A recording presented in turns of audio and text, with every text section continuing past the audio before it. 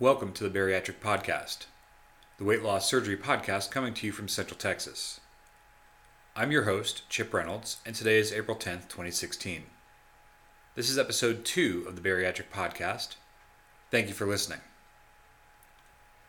In this episode, I'll be talking a little more about my experiences before and after surgery. And at the end of the show, I'll share my recipe for bariatric-friendly pizza.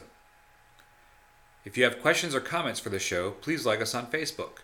We can be found at facebook.com/bariatricpodcast, or you can email the show at bariatricpodcast@gmail.com.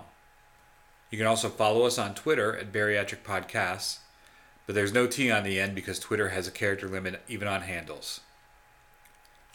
To start the show, here is my progress report. I am 45 years old. My heaviest weight was 356 pounds. My surgery weight was 320 pounds. My current weight is 237 pounds, and my goal weight is 170 pounds. I had R&Y gastric bypass surgery on December 7th, 2015, and that puts me just a little over 4 months out from my surgery. Now previously I've talked about how I came to the decision to have this surgery, and today I'll talk a little more about everything about that decision. I've been looking at old pictures of myself, and I see pictures from my mid to late 20s, and I see some pictures from my late 30s and beyond, and it's like looking at two completely different people.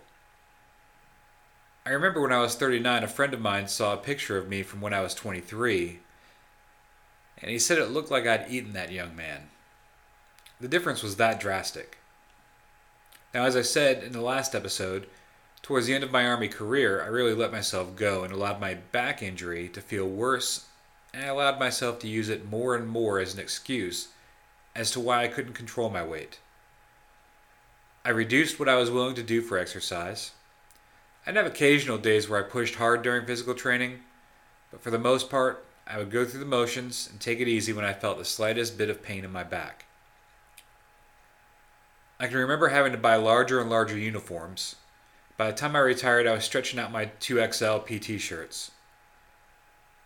At Fort Hood, most units do their PT on the same main road that they shut down for traffic during the same specific PT hours. I would walk up and down that street and often hear soldiers commenting or laughing about my size. I'd ignore it and pretend I didn't hear it or that I didn't care, but it did wear on me.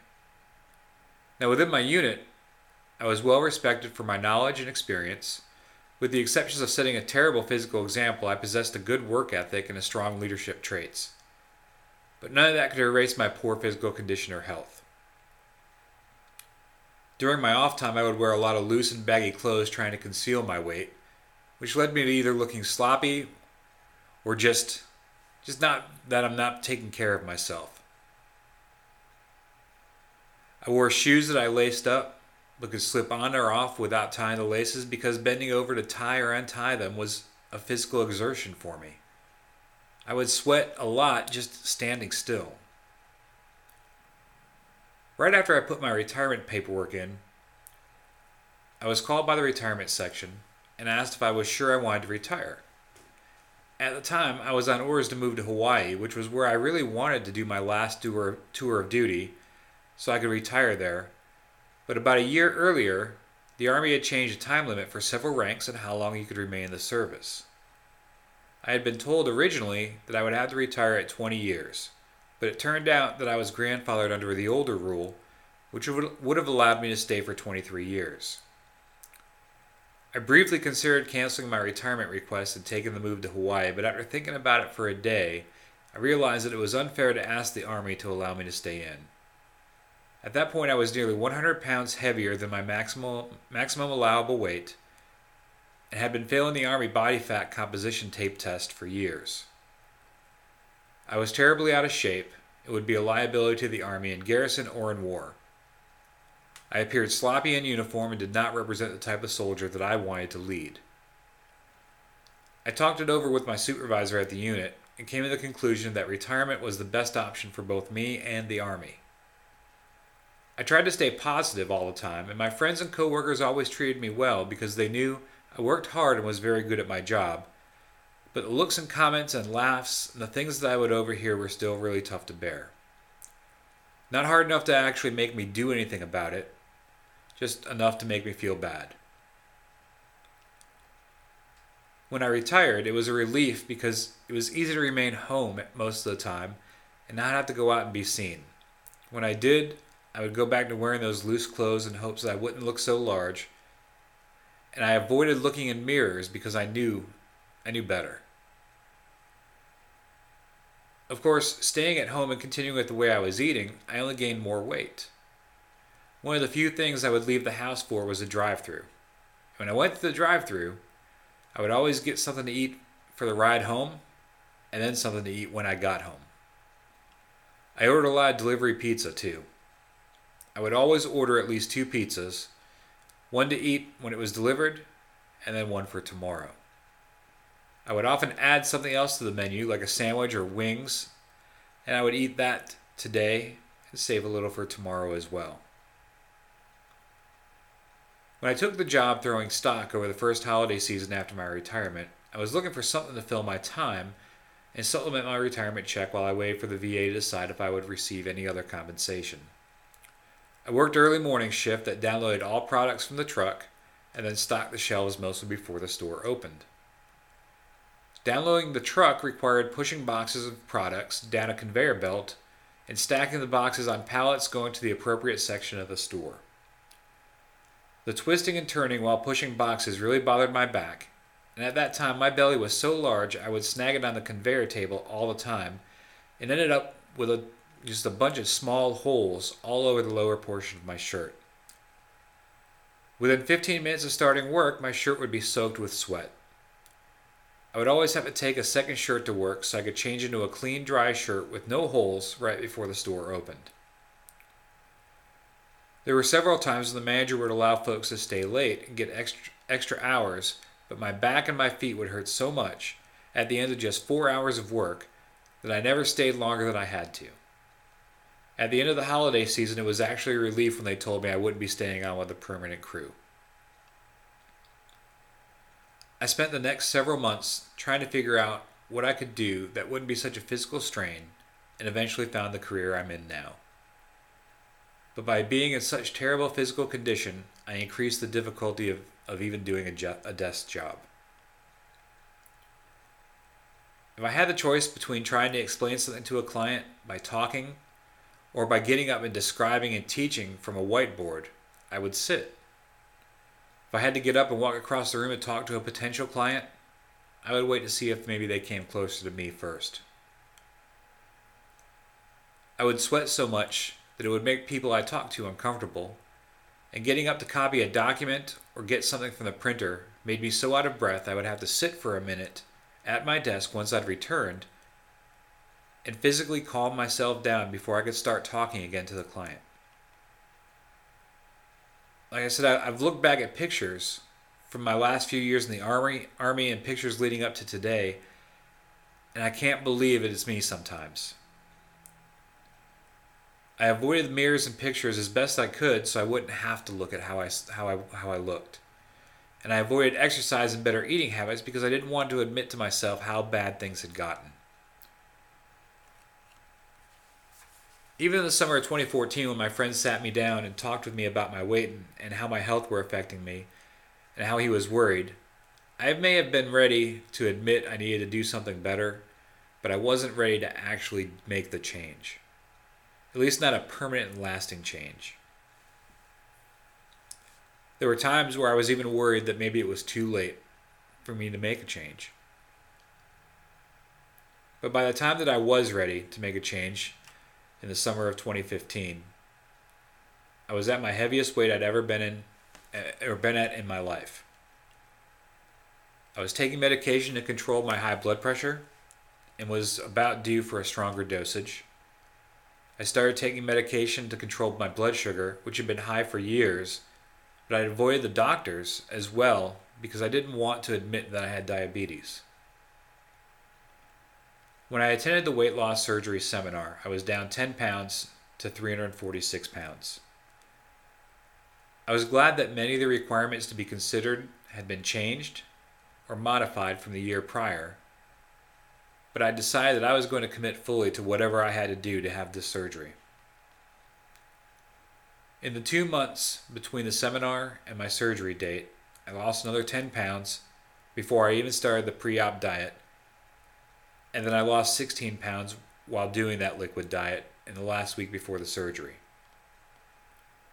It was hard for me. I could only walk about 10 to 15 minutes a day during those 2 months, and that was because it was all I could do before my back really hurt and I'd have to quit. But it felt great knowing that I was doing more than I had before, and I was on the right path both mentally and emotionally. I made the decision to share with my family and friends at that time. I've said before that it was partly to add to my own accountability, because if I shared it, I would have so many people that cared about me and supported me that I would feel the responsibility to earn that support. A lot of folks in the weight loss support group I attend keep their decisions secret because they feel it is their own personal decision. And many worry that they don't want to share because they're worried about what people might say to them. We discuss the easy way out conversation quite often because people hear it from others all the time. Now, people are entitled to their opinions about weight loss surgery, and I freely admit that I could have avoided making the decision to have the surgery by taking much better care of myself many years ago. But the permanent changes to my body now that I've had the surgery were something that I was committed to dealing with for the rest of my life, and I don't consider those changes to be easy. The surgery isn't a cure-all. In fact, one of the surgeons that comes regularly to seminar and group meetings has stated that you can eat your way through any surgery. It's just a tool. Now, it's a pretty powerful tool, but without making lifestyle changes, a person will fail in the long run. My friend that first talked with me about making a change has spoken with me several times since then about making my decision, and we've had good, healthy conversations where he's voiced concern about backsliding once I reach my goal. It's not uncommon for folks that have had weight loss surgery to revert to old habits once they lose some or all of the weight that they wanted. They think that because they've used this tool that it is the cure-all, and that they can go back to doing some of the things that they used to do, and that leads to that failure. That's one of the reasons why I wanted to do this podcast. It's why I attend as many support group meetings as I can. And it's why I've shared every step of my journey with family and friends. I'm committed to making this change in my lifestyle, and for me, hitting my goal weight is just the first measure of success. Maintaining a healthy lifestyle and weight afterwards is my lifelong goal. After I had the surgery, the changes were immediate. I struggled the first few days with getting the proper amount of fluid and protein. I had the surgery on a Monday and took an entire week off from work just to recover. A lot of folks in my face-to-face group and online groups speak about the trouble with getting in their fluids and proteins in the first few weeks, and I struggled with that too. I didn't really have a feeling of fullness when you eat a proper meal. But I did feel a type of full when drinking my water or protein shakes. It was more of a pressure or an uncomfortable feeling in my chest. I would set a 10-minute recurring timer on my phone, and every time it would sound, I would fill a shot glass with liquid and try to finish it within that next 10 minutes. I was constantly sipping, and it seemed ridiculous that I couldn't drink any more than that. Sometimes the alarm would sound and I hadn't even touched the last shot glass, but I did the best that I could. I was lucky that I found some protein drinks and powders that I tolerated well very shortly after the surgery. I know a lot of folks struggle with finding something with the right taste or flavor or that their body will tolerate. I use EAS Advantage Carb Control Shakes and Nature's Best Isopure Unflavored Whey Protein Powder. One thing that I learned is that I do not tolerate the pure protein bars at all and got sick the 2 times that I ate them. But I know a lot of post-op folks that swear by that brand and really love it. Another thing post-op folks talk about is how their taste buds have changed. I've not noticed this a lot for myself, but it does happen. One thing I was told to be careful of was not to buy my protein supplements in bulk prior to surgery because I may not like the taste of or be able to tolerate the same products afterwards. I've even talked to folks who said they've tolerated a particular food one day and a week later not been able to tolerate that same exact food at all. But everybody's results are a little bit different. For me, it wasn't so much of a problem, but we often do have folks that will bring in products that they had prior to surgery and find that they no longer like, and they give them away to folks that might still be able to benefit from them. Now today, at 4 months out, I still don't really feel hungry ever. Eating for me is something I do because I need to rather than want to. I'm able to eat to live instead of live to eat. While I don't feel that physical hunger, I do still feel mental hunger. For years, I would have some sort of snack before I would go to bed. Now my snacks were actually the size of small meals because they would be leftovers from dinner or a sandwich or a big bowl of potato chips. Now, even 4 months out, I still feel as if I should have something before bed. It just became such a mental habit to me to do that even now when I'm not hungry, I just feel like I have to. And it's been a very big struggle for me. I don't feel any hunger urge in my stomach, but I know that I don't need the food, but sometimes it just doesn't feel right to go to bed without having a bite of something. Now to curb these mental urges, I often have a cup of decaf coffee or decaf tea, and I've occasionally had a sugar-free popsicle. But I just remind myself that behavior is something that the old me would do, and it led me to where I was. The new me is dedicated to success and a healthier lifestyle. Another bad habit I've overcome is skipping meals. I used to skip breakfast all the time and would sometimes skip lunch. This led to binging at dinner and making excuses that it was okay to overeat because I was only eating once that day. Really, it turned into twice because I would still have that snack before bed. Now I have breakfast every day. In fact, I have almost the same exact breakfast 6 to 7 days a week. I pack lunches for work, and they're often as simple as a P3 pack made by Oscar Mayer or the Rev Wraps, because I know what I'm getting and it's all measured. I'll add in some fruit or veggies in pre-measured containers as well, and I keep a bottle of carrot juice in the fridge at work too, just so that I make sure I get at least one serving of veggies in during the workday. But I make sure to eat twice during the day while I'm at work and just space it out between appointments and meetings that I have with clients. You'll rarely find me without a cup of water in my office, and I try to get 1 to 2 16-ounce cups every day at work. I use MyFitnessPal to track the food I eat. It's highly customizable for prepared foods and allows you to scan barcodes on products to add them to your log. I don't worry so much about calories, but instead worry about making sure that I get the proper amount of protein and carbs in a day. My 3 priorities are getting between 75 and 80 grams of protein, at least 50 grams of carbs, although I do try to get between 60 and 75 every day, and 64 ounces of water a day. If I do that, I'm usually between 911 calories for the day, and I feel good. I use Map My Run to track my exercise. It's a great app that ties into my phone to measure my steps throughout the day and uses the GPS to track when I go out on walks or runs. Now I'll talk more about my exercise and progress towards running a marathon later this year in a future episode, but for now I'll say that exercise is another key lifestyle change I've made that I know will lead me to further success in both losing weight and keeping it off once I reach my goal. Now let's move on to the recipe for the show. As promised earlier, today I'll share my recipe for bariatric-friendly chicken crust pizza. Here's what you'll need. 1 pound of ground chicken, 3/4 cups of shredded mozzarella cheese, 3/4 cup of shredded cheddar cheese, 1/4 cup ground Parmesan cheese, garlic salt, Italian seasoning and pepper, turkey pepperoni, half a cup of pizza sauce, and some non-stick spray vegetable oil.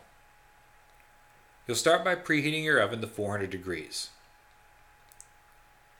In a large bowl, mix the ground chicken, seasonings, Parmesan cheese, 1/4 cup of mozzarella, and 1/4 cup of cheddar. Once you have everything thoroughly mixed, spray your pizza pan or oven dish with vegetable oil. Put your chicken mixture onto the pan and gently flatten it out to the edges of the pan or dish.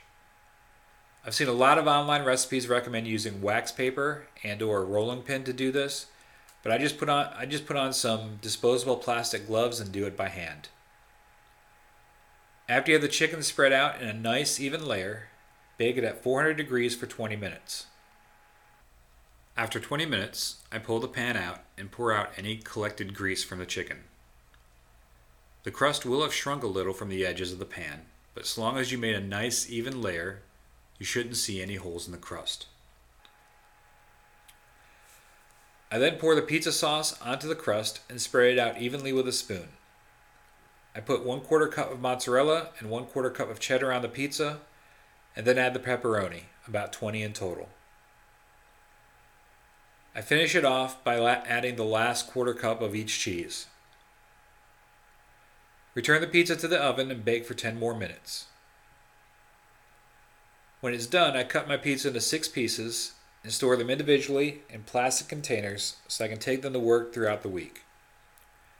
I shared a slice with a friend at work, and he asked me to make him an entire pizza the next weekend. He liked it so much he offered to pay for the ingredients and add $10 for my trouble. You'll be able to find this recipe on the Facebook site if you'd like to try it for yourself. Lastly, I'd like to finish off the show with some thank yous. A very special thank you to my good friend and a great friend of the show, Eileen, for the incredible artwork she created for the show. I'd also like to thank the folks at the Carl R. Darnell Army Medical Center for the great support they give to the bariatric program and to all the patients for the entire hospital. They just opened their new facility and it is beautiful. I'm looking forward to our first support group meeting in the new building next week. Once again, if you have any questions or comments for the show, please like us on Facebook at facebook.com/bariatricpodcast or email us at bariatricpodcast@gmail.com. You can also follow us on Twitter at bariatricpodcast. Remember, no T on the end of that one. In future episodes, we'll do our best to answer your questions and cover your concerns. Thank you for listening.